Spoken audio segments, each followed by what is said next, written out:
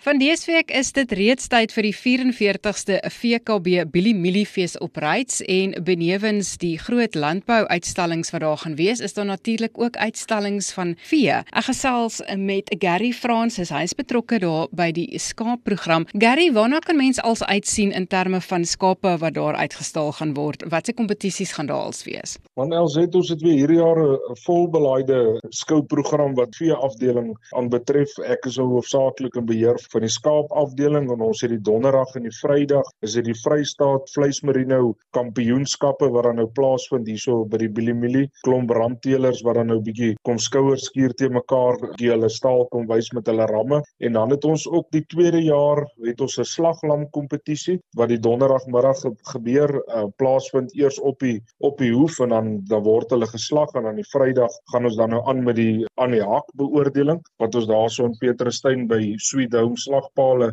gaan slag en dan het ons die eerste keer ook dan die groep 4 lammers wat gewen het en die superlam kampioene en reserve kampioen gaan ons dan nou ook Vrydag aand opvang. Dit beloof om baie pret te wees en hopelik kan ons 'n paar rand dan nou daar vir die boere kry. En dan Vrydag het ons dan nog die veiling, die skepersbroers van Vooruisburg se merino veiling wat dan nou 11:00 begin. So dis die tweede jaar wat hulle veiling kom aanbied hier by die Bieliemielie en dan 1:00 begin ons met die kudde kompetisie wat dan nou 'n jong ooi kudde kompetisie is waar die boere 'n groepie van 3 ooitjies inskryf. Ons het so 3 rasse wat kom skouers skuur teen mekaar, die vleismerinos, doenie merinos en dan die merinos. En dan het ons ook 'n interras kampioenskap waar die beste wenners uit elke ras dan nou se wenners teen mekaar skou en dan nou 'n interras. En dit is seker al die 10de jaar wat ons die interras kampioenskap hou en is met groot opwinding en amper elke jaar is daar 'n ander ras wat wen, so die mense stel redelik baie belang in dit. En ja, dan het ons ook so 'n bietjie van 'n skaapbond vertoning wat oom Johan Nel ook vir ons gaan hou en waar hy bietjie met skape gaan werk en wys hoe werk